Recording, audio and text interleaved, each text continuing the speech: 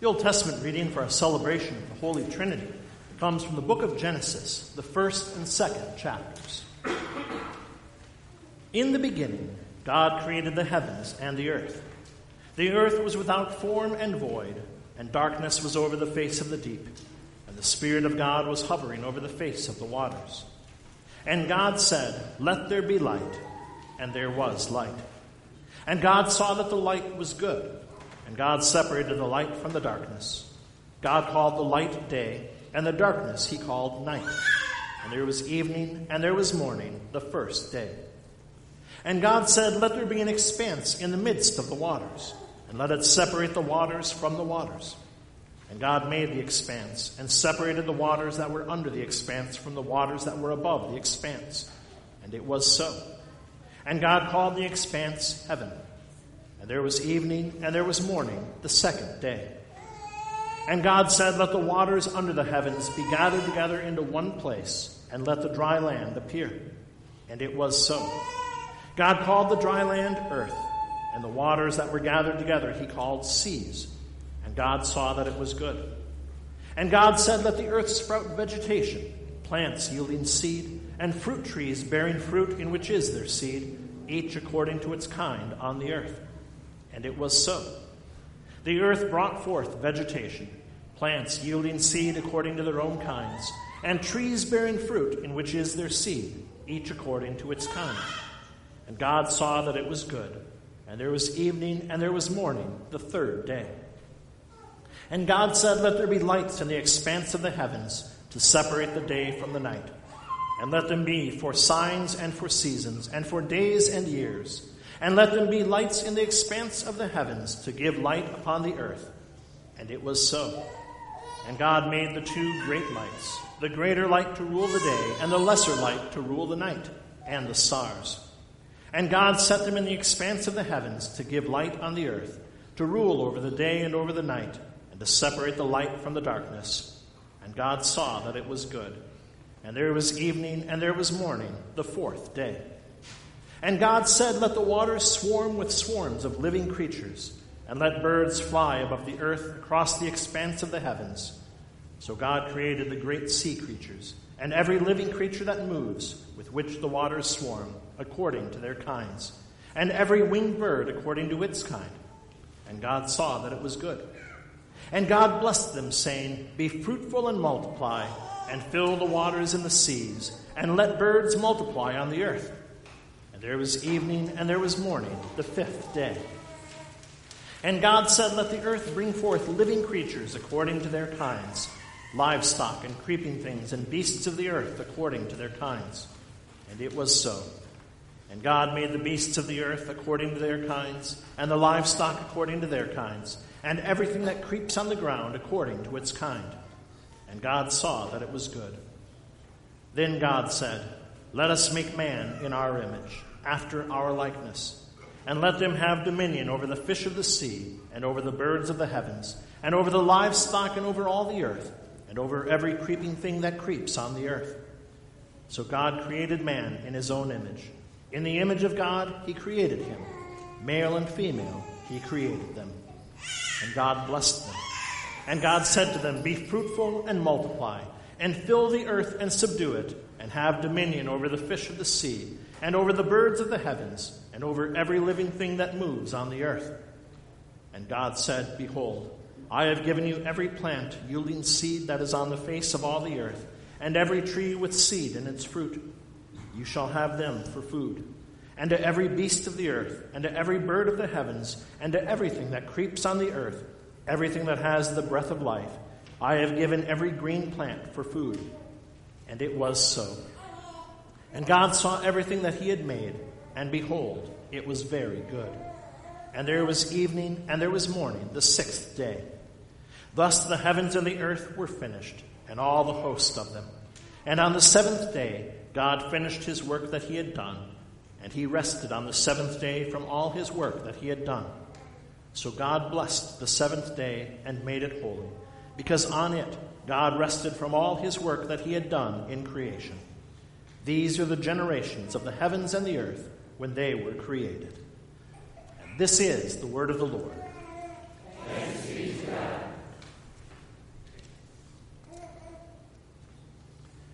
Great is the Lord, and greatly to be praised.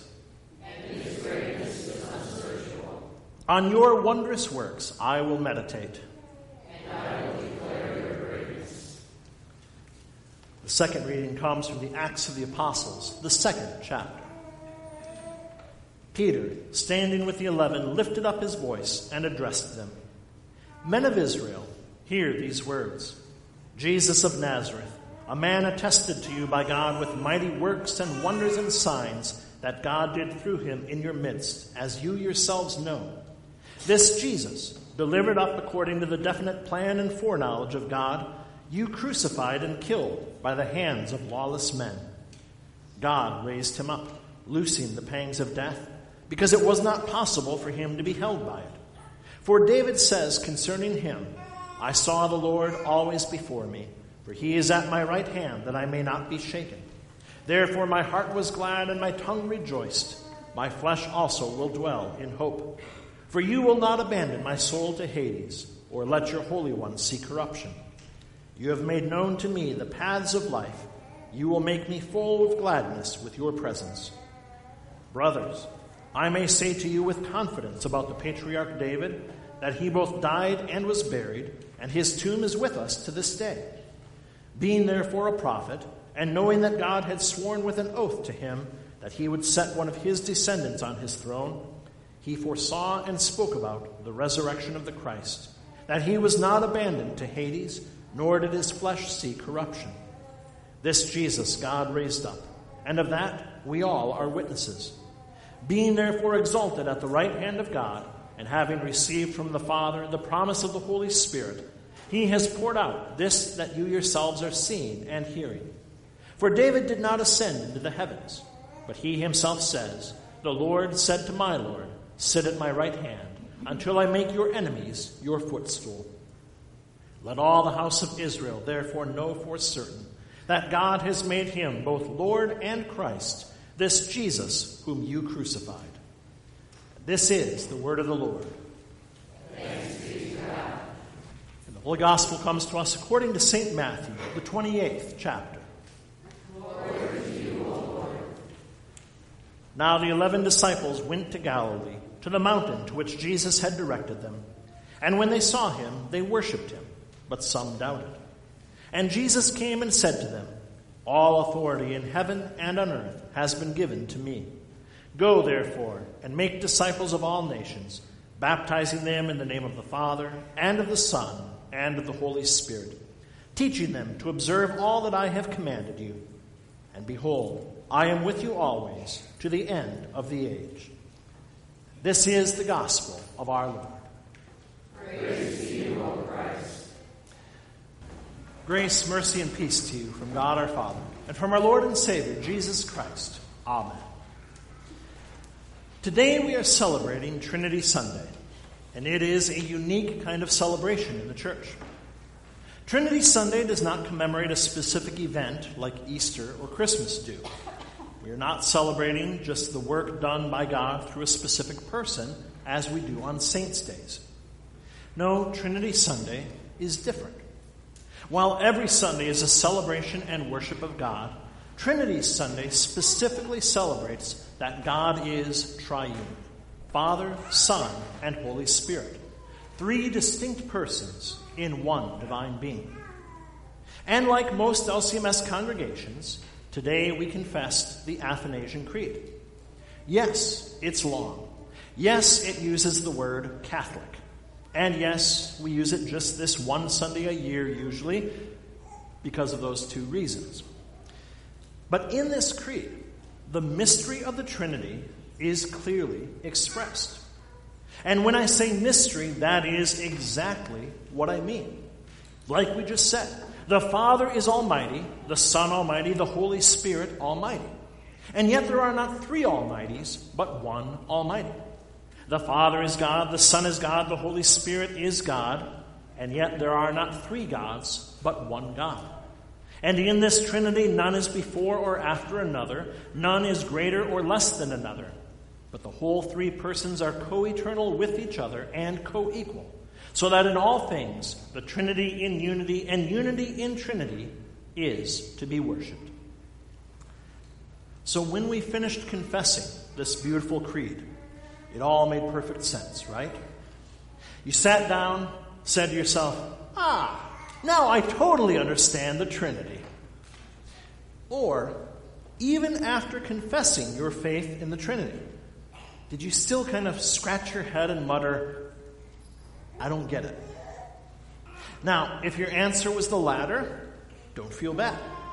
Because the fact is, while the Trinity is truth, it is a truth that we simply cannot fully comprehend. God is God, and we are not. His ways, his thoughts, his very existence are far above us, far beyond our comprehension. And not in a way that if we worked at it really, really hard, we could eventually figure it out. Okay? Teaching me vector calculus turned out to be an impossible task for my college professors. But if they had tried a little bit harder, and if I had paid attention, maybe it probably could have been done eventually. But trying to understand the Trinity, it's not like that. It's more like trying to explain to someone who's been blind from birth the difference between the colors orange and purple. How do you do that?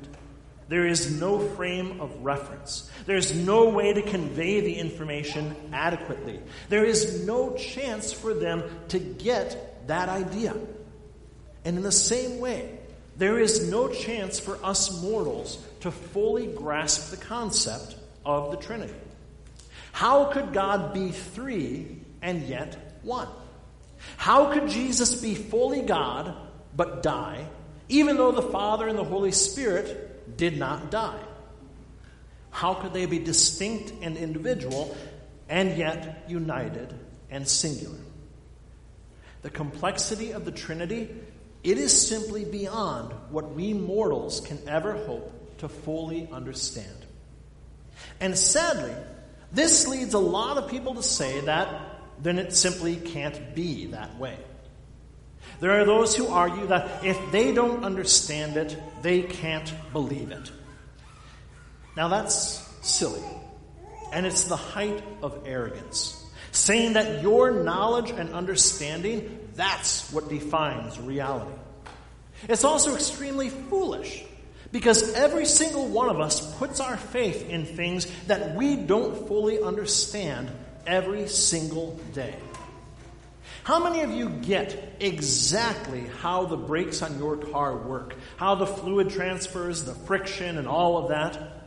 Or do you, like me, just assume that when you push down on the pedal in the middle, your car will hopefully slow down and you won't die in a fiery explosion? How many of you completely and absolutely understand even just the basic food distribution systems in our country? How it gets from the farm to the factory to your table, how all of that works?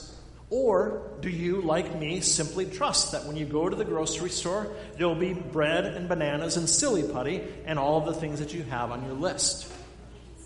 How many of you understand exactly how your own body works? Your digestive system, circulatory system, all the things that fight off diseases, the lymphatic system, and yet you still exist, don't you? All these things and so many other mysteries that we really don't have a clue how it all works, they are essential to our lives. Things that we do and use every single day without even thinking about it or questioning it. So how dare we think that if we can't comprehend God, he can't possibly be? But it's not just those people out there, okay? Even in the church, we tend to write off what is difficult or what we can't understand automatically. As sinners, even as Christians, we are by nature lazy and ignorant, unwilling to invest much time or energy to actually learn things, especially when it comes to spiritual things. We want things to be neat and simple and easy to understand. We want to feel as if everything is totally beneath us, able to be quantified, categorized, and labeled easily without investing any thought whatsoever. We want everything to be spoon-fed to us in a sweet pudding that takes no effort at all to digest. We think that church is the place where we shouldn't have to think, where we shouldn't actually have to put in any effort, where we should be able to just sit back, feel good, and get loved on by Jesus. Now, what would happen if you approached everything in your life that way? As a child, did you instantly and automatically get the alphabet? Or did it take some repetition, some picture books, some thought and concentration, some memory work? It wasn't easy. It wasn't always fun. You weren't always right. But think of where you would have been if you had said, you know what, if I can't understand it, then the alphabet simply can't be. If you only believed what you already knew, you would never know or believe anything at all. So in life, when there's something that you don't understand, something that you don't quite get, what do? Well, you ask someone who does. You read what they have written. You listen to what they say because they comprehend what you don't. And that's exactly what we do with the Trinity and with all of God's mysteries that are beyond our understanding. We go to the source. We ask the person who knows, and that is God himself.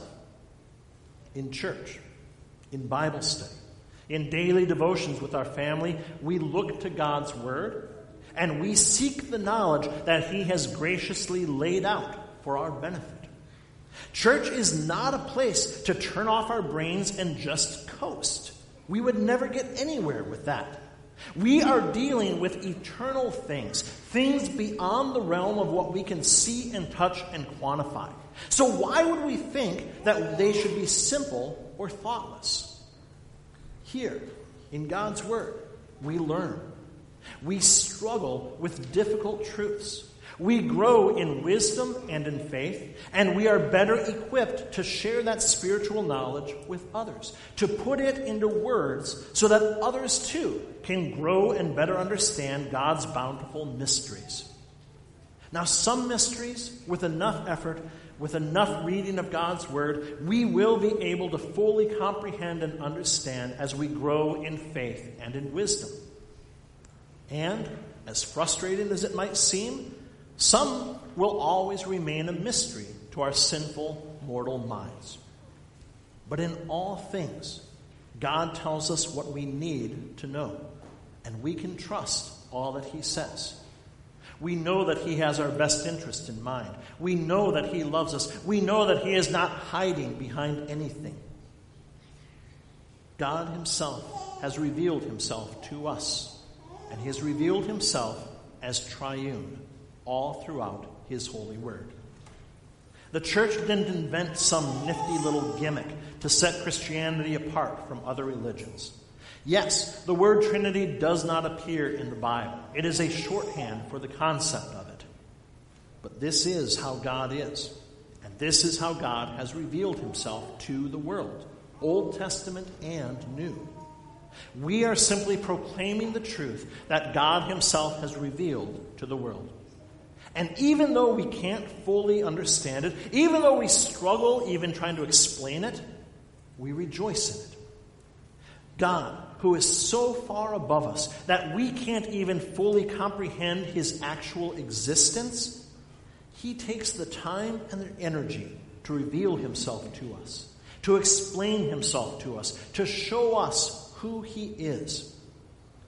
More than that, God, who is so far beyond even our imagination, He humbled Himself to come to us in the flesh. He didn't have to. He could have just sat on His heavenly throne high above us, said nothing to us, and just thought, poor things, too bad they'll never be here in heaven. But instead, He looked upon us, and He had mercy. He had compassion, even love for us simple, ignorant, sinful, rebellious people. He came to us, Not just to give us a better understanding of who he is, not to lay out a path that if we walk it just the right way, then we shall know who he is, and then we shall be entered into his glorious kingdom.